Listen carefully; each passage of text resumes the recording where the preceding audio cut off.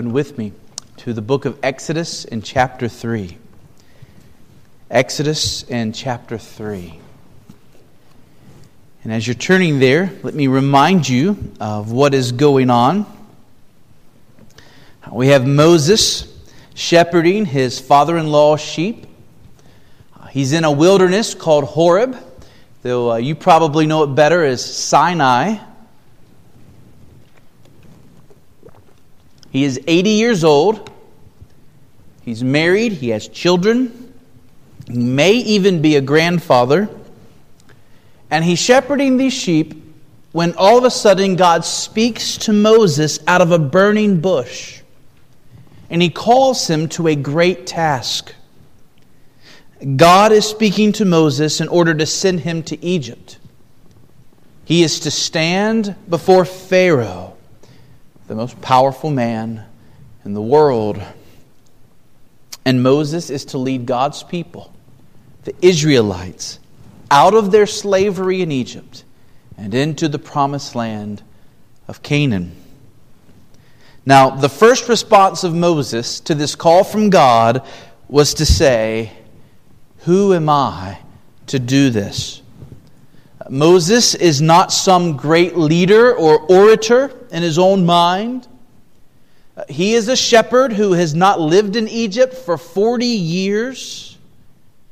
But God has said to Moses, "I will be with you."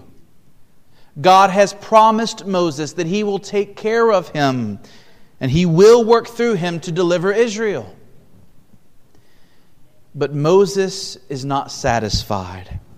And so for a second time, Moses protests the call of God. He comes back at God with a question. Moses has not yet said, "I will go." Rather, he's pushing back against God. And so let's pick up what he says beginning in verse 13. Verse 13. Then Moses said to God, "If I come to the people of Israel and say to them, 'The God of your fathers has sent me to you,' and they ask me, 'What is His name?' what shall I say to them?" And God said to Moses, "I am who I am." And He said, "Say this to the people of Israel, 'I am has sent me to you.'" God also said to Moses, "Say this to the people of Israel, 'The Lord, the God of your fathers, the God of Abraham, the God of Isaac, and the God of Jacob, has sent me to you. This is my name forever, and thus I am to be remembered throughout all generations." Well, Mount Hermon, names are important. I just referred to you as Mount Hermon. That name has significance, right? Mount Hermon, this is the mountain in the promised land through which the snow that is upon that mountain becomes the rain and the dew that falls upon the city of Jerusalem. The people of Jerusalem are able to live because of Mount Hermon. And Psalm 133 talks about Mount Hermon in the context of unity and the blessing of God. And we call ourselves Mount Hermon because we want to be a church blessed by God with unity around the most important things in the world. Names are significant. We think about them when we're naming our children. Crystal's sister is about to have a baby, and we don't know yet whether it's a boy or a girl. And on the way home from the Kentucky meeting yesterday, we were joking about different names for babies. Their last name is Barber, and I suggested if it's a girl, they should name her Barbara Barber, just because that would be fun to say. And so we were talking about names and significance of names. And Jonathan, gift from God. Benjamin, son of my right hand. Right? Names matter. Names particularly matter when they are given by God Himself. God always names things in accordance with what they are. When God reveals to us a name that He has chosen for Himself, the name by which He is to be known. That's significant. Remember the third commandment. You shall not take the name of the Lord your God in vain. And so what we're dealing with in this passage is the very name of God. And God's name certainly says something about who He is.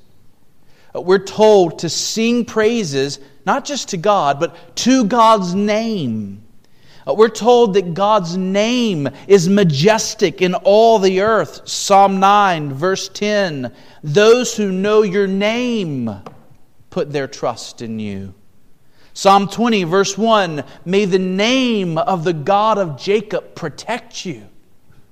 Psalm 20, verse 7. Some trust in chariots, and some trust in horses. But we trust in what?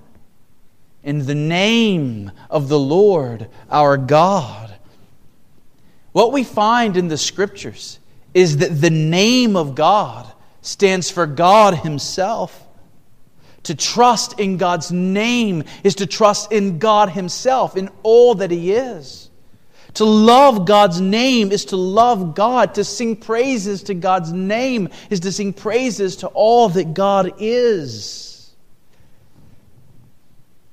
And now Moses is going to come back to Egypt after 40 years. And he's going to stand in front of his kinsmen, the people of Israel. And he's going to say, our God has spoken to me. And they're going to want to know His name. Who is this God that has spoken to you, Moses? Who is this God that is claiming He is going to set us free? You're saying it's the God of our fathers. The God of Abraham, Jacob, Isaac. What's His name? The name of God had likely been all but lost among the people of Israel. Egypt had lots of gods. Egypt's gods had many different names. The Israelites have only one God, and at this point in history, we don't think they even remembered His name. How can they know that the God that Moses was speaking to was their God? The God committed to them. They want some kind of evidence. Moses, if it was our God that spoke to you, what is His name? And so God reveals His name to Moses. God said to Moses, I am who I am. God is the great I am. And that is His name. We say it as Yahweh or Jehovah. What do we learn from this name? I want to make 3 points this morning about the name of God. First, I want us to see that God's name is a testimony to His nature. Second, I want us to see that God's name is a rebuke to all idolatry. And then third, I want us to see that God's name is a statement about Pharaoh and Pharaoh's God. And so we're going to take those one at a time, and I hope you'll see why this name is so wonderful. So number one, God's name is a testimony to His nature. God's name tells us about Him. It fits Him. Some people have names that don't fit them, right? You can meet a man named Harry who's not Harry, right? So some people's names don't fit them. God's name fits Him. What do we learn about God's name? I am who I am. Well, the first and most obvious answer is that we learn that God exists. His name is I am. I am. I exist. And that single fact alone, that God exists, has incredible consequences. If God does not exist, there is no absolute right and wrong. If God does not exist, there is no higher intelligence behind all that's happening in the world. Chance is the ruler of this universe. If there is no God, you do not have to give an account for how you have lived on this earth. If there is no God, there is no heaven. If there is no God, there is no hell. If there is no God, there are no spiritual beings. Without God, we are living in a purely material world with no eternal significance, no eternal meaning or purpose. If there is no God, your life and my life have no lasting value. Let us eat and drink, for tomorrow we die. But if God does exist, then there is an absolute right and an absolute wrong. There is a higher intelligence behind everything that's happening in this world, including hurricanes in Bermuda and Ebola in West Africa and in Texas. Chance does not rule the universe if there is a God. The wisdom of God rules the universe.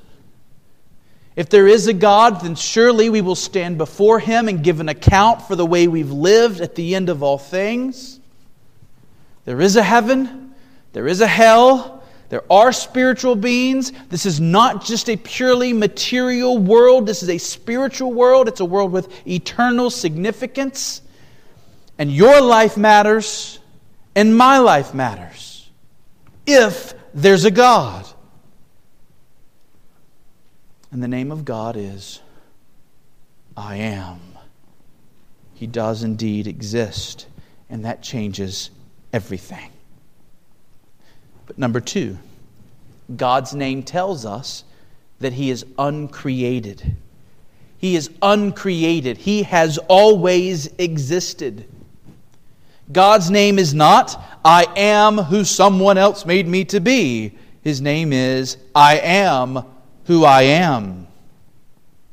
In other words, God did not spring from someone else or something else. God simply is. He is outside of time. He has no beginning and He has no end. He simply is. Or to put it better, whether you are looking inside of time or whether you are looking outside of time, God always is. And this is very important. You and I were created by God. And therefore we owe Him gratitude and honor for having made us. There are creator rights that God has over us. He is the potter. We are the clay. He has the right to do with us whatever He wills. But God is no one's clay. There is no potter that made God. God owes no one else gratitude or honor. He owes no one anything. He is the one being in the entire universe who is completely independent, under no obligation to anyone higher than Himself. Because there is no one higher than Himself. He is the uncreated being. He is the I Am. Number 3, God's name tells us that God is self-subsistent. Self-subsistent. You know what subsistence is. You may have heard people talk about subsistence farming. Subsistence farming is where you're raising just enough food for your own family to live. Subsistence means having what you need to survive. And you and I are dependent beings. We need things to survive. We need food or we die. We need oxygen or we die. We need the heat of the sun or we die. We need protection from the elements, food and clothing, or we will die. And it's God who keeps our hearts beating. It's God who keeps our brains waving. It's God who keeps our bodies functioning. It's God who provides for us what we need. We are not self-subsistent. We depend on many things outside of ourselves to survive. And ultimately, we depend on God to survive. But God does not depend on anything outside of Himself for life or existence. God never has to eat dinner. God never needs water or oxygen. How is God's life sustained? God's life is sustained in Himself. I am who I am. There has never been a moment in the eternal existence of God in which God could say, I need. God has never needed anything. He is all that He needs in and of Himself. We remember the Apostle Paul preaching to the Athenians in that great structure called the Areopagus. And Paul looked at those Greeks and he said, the God who made the world and everything in it, being Lord of heaven and earth, does not live in temples made by man, nor is He served by human hands as though He needed anything, since He Himself gives life to all mankind and breath and everything. God is self-subsistent. He depends upon nothing. Number 4, I believe. God's name also teaches us that He is unchanging. He is unchanging. He does not change. He's not one kind of God today and another kind of God tomorrow. I am who I am is His name. God is never different than He is, never different than He has always been, never different than He always will be. As we love to sing, there is no shadow of turning in Him. We live in a day in which many people are falling back into a very ancient heresy called Marcionism. So everybody say Marcionism. Very good. Marcionism is the belief that the God of the Bible is actually two different gods, or at least one God who has radically changed. Basically, they say the God of the Old Testament was one kind of God, and the God of the New Testament is a totally different kind of God. But friends, the God of the Old Testament and the God of the New Testament is the same God, and He has not changed. People act as if the God of the Old Testament was always full of wrath and fury, and the God of the New Testament is always full of love and mercy. But friends, read the Old Testament. Read the New Testament. How often in the Old Testament do we see God acting in love and compassion and tenderness and in kindness? Over and over again in the Old Testament, we read that God is a God who is slow to anger and abounding in steadfast love. Moreover, in the New Testament, we do find a God who is loving and merciful, but we also find a God who is a consuming fire. That's the New Testament. That's Hebrews. We read about a Christ who is going to return to bring judgment on this earth. Revelation is in the New Testament.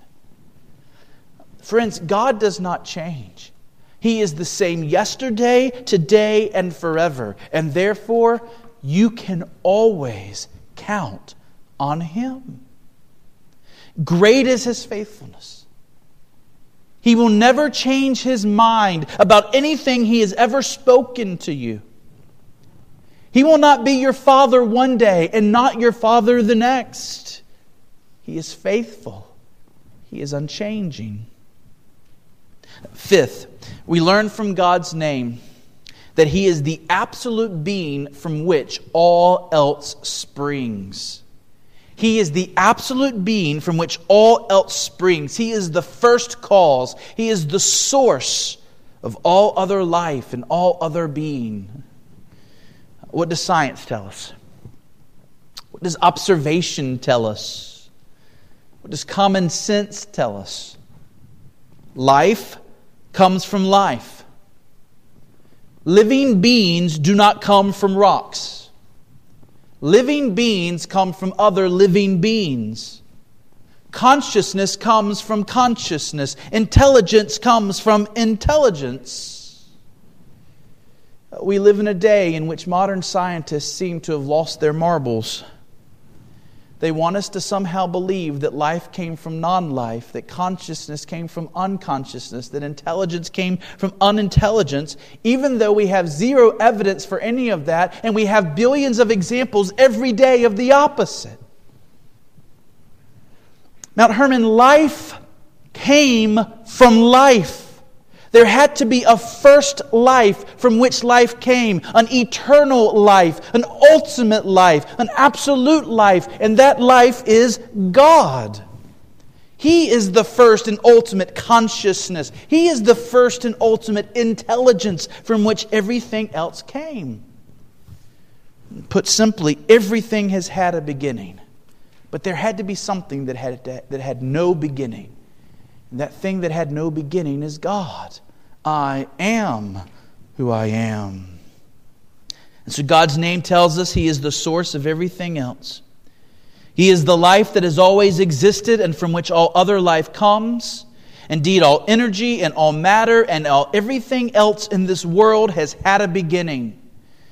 What we have in His name is the answer to the greatest riddle of our existence. Where did this all come from? It came from God. Now, we could say a lot more about God's name and what it says about His nature. I just chose a few highlights. But we're going to move now to our second point this morning, which is God's name is a rebuke to all idolatry. By idolatry, I'm referring to every effort to make God into something He isn't.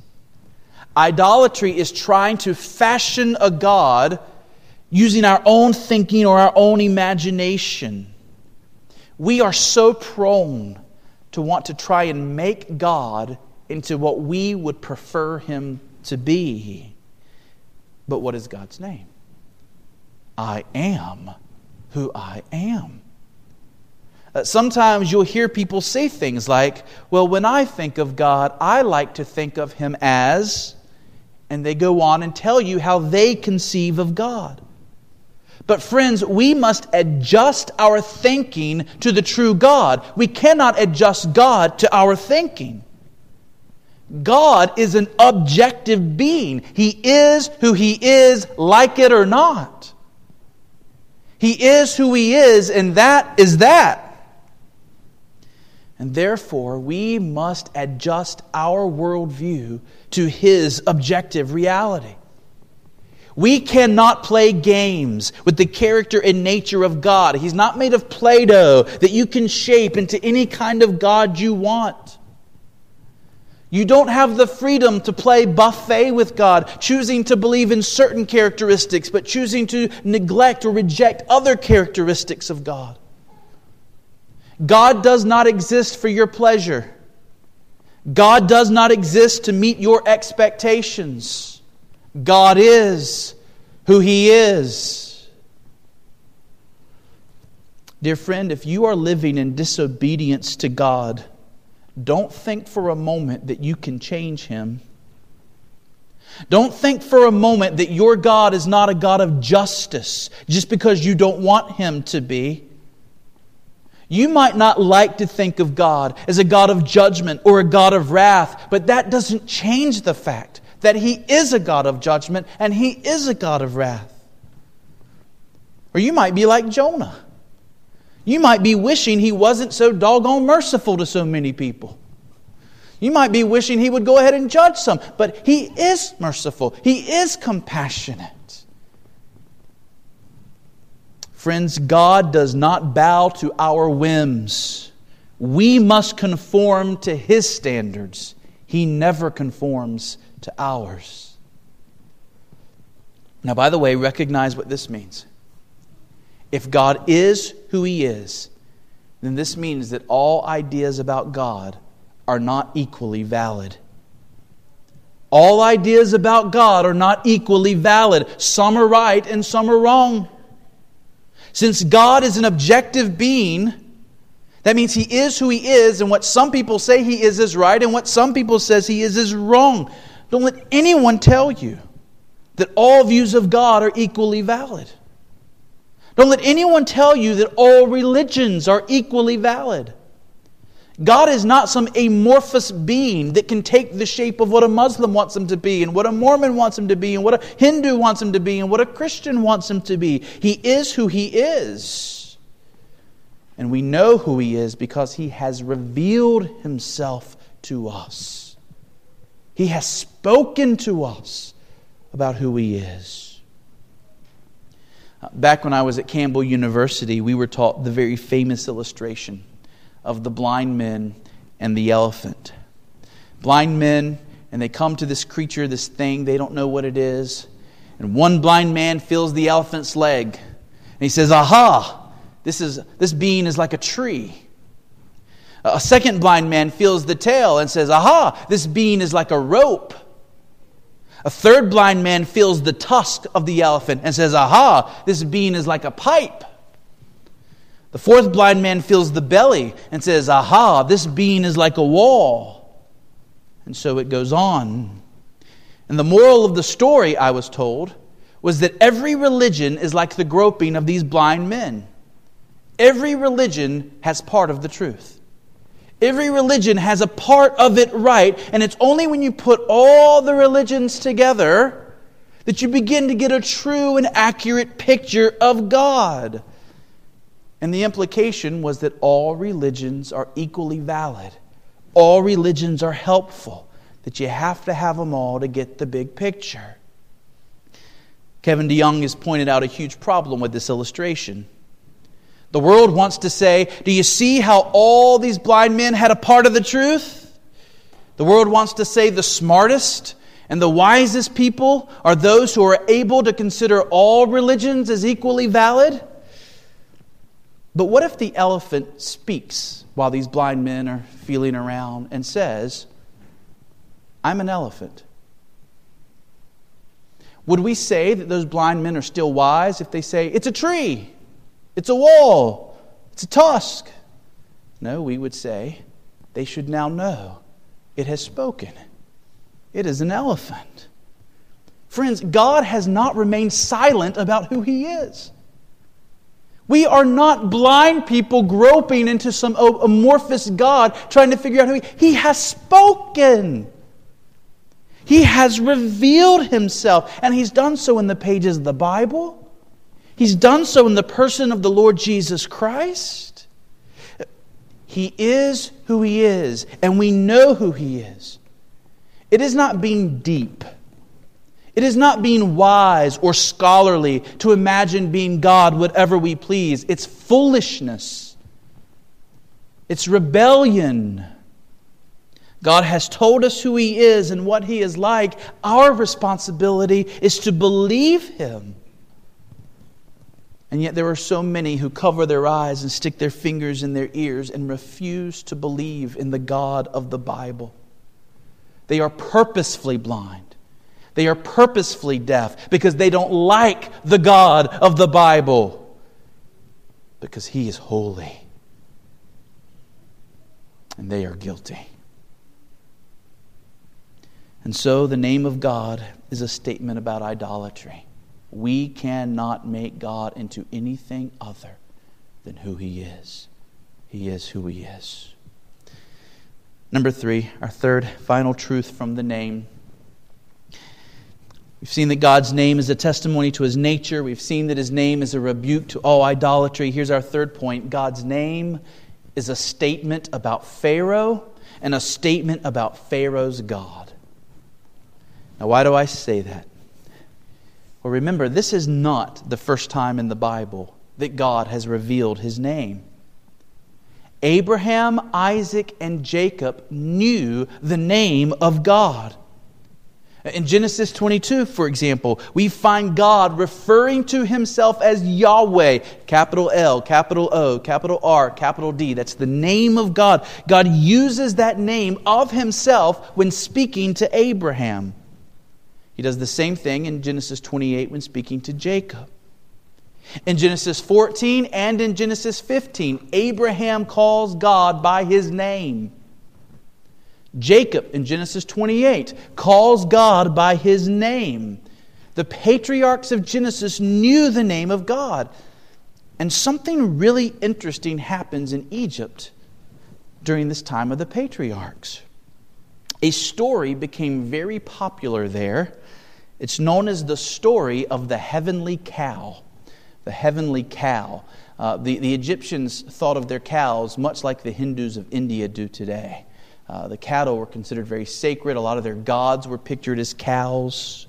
And the story of the heavenly cow is the story of how the chief god of Egypt created the world. Growing up, I was told that the chief god of Egypt was called Ra. Most scholars today call him Re, R-E, but it's the same person. And the story of the heavenly cow is the story of how Ra, or Re, created the world. And in that story, Re says of himself, in Egyptian, I am what I am. In other words, this statement became well known in Egypt because it was a part of their creation story. It was a part of their understanding of how the world was made. It was a title used of their own chief god. Re is the one who says, I am what I am. But where did the Egyptians get this? Well, we have no record of that kind of language being used in Egypt before the time of Abraham, Isaac, and Jacob. And in Genesis, we read about Abraham and Sarah coming to Egypt. We read about Sarah being taken into the house of one of the early pharaohs. And we read about the Lord, literally Yahweh, I am who I am, afflicting that Pharaoh with great plagues. And in the account of Genesis 12, God is referred to in that narrative by His holy name. In other words, long before we get to Exodus 3, it appears that the Egyptians had heard the name of the Hebrew God, I am who I am.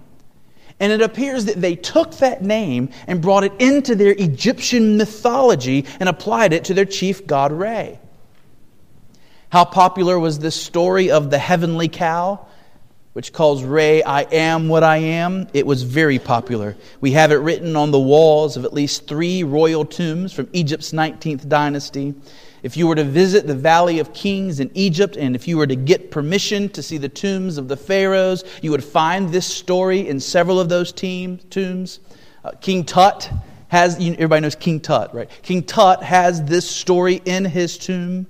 One of the most other famous pharaohs, Seti I, had the complete story of the heavenly cow with that title, I am what I am, being spoken by Re on his tomb. But get this. In the story of the heavenly cow, not only does the god Re say, I am what I am, but he gives that name to the Pharaoh. Pharaoh is called in that story in Egyptian, the I am what I am. The Egyptians believed that Pharaoh was the human incarnation of Re. Pharaoh is the human incarnation of the supreme God. He is the I am what I am. And so the name of the true God was hijacked by the Egyptians, and they're now using it as a title for Pharaoh. At the same time, the people of Israel lost that name for their God. They don't seem to remember it by the days of Moses. Why? Likely because they didn't speak it. Right? This was a name that was considered too holy to be uttered by human lips. That's why we're not even sure how to pronounce it. Right? People used to say Jehovah, now we say Yahweh. There are no vowels in ancient Hebrew, and people didn't speak the name of God. We don't even really know how to pronounce it. It was common for the Israelites to use other names for God, names like El or Adonai or Elohim. Even today, we don't typically use the name of God. We don't walk around saying, let me tell you what Yahweh's doing in my life. We say, let me tell you what God. We use the title, God, rather than His name. For some reason, probably a good one, we use His name sparingly. Well, that happened in ancient Israel to the point that the Israelites had practically lost the name of God. And so you can see why this is amazingly significant, that now this name is being re-revealed. You can see how this name meant something to Moses and to Israel and also to the Egyptians. When Moses stood before Pharaoh and said, "I am has sent me to you," it was a slap in the face of Pharaoh. It was God saying to Pharaoh, "You're not God. You're not the I am. You have taken for yourself what belongs to me, the glory of being God." More than that, this name is a direct claim that Israel's God is the true God and Egypt's God is a fraud. Make no mistake, church, everything we're going to see in the next few chapters, with all of these plagues of locusts and flies and gnats and frogs, all of these things that we're going to see, they are going to be God showing in one plague after another that the gods of the Egyptians are frauds and that He is the true God. That's also what this name is. It is God saying, "I am the true God, and you Egyptian gods are not true gods." What would it mean for the people of Israel and Egypt when Moses came to them and said that the God of their fathers has sent him and that God's name is Yahweh? What would it mean for them that it is their God and not Egypt's God who is true and supreme? It would mean that they were safe and secure. Do not fear the Egyptians and what the Egyptians can do to you. Trust your God. Through Moses, God is calling the people of Israel back to Himself. They've been in Egypt 400 years. Surely they had begun to fall into Egyptian religious practices. We're going to see them. Why did they make a golden calf at Mount Sinai? They had learned this from the peoples around them. Now the true God is speaking to His people saying, "Trust me. Come back to me. Don't give honor to the gods of Egypt. I am the true God." And so this name revealed something about God's nature.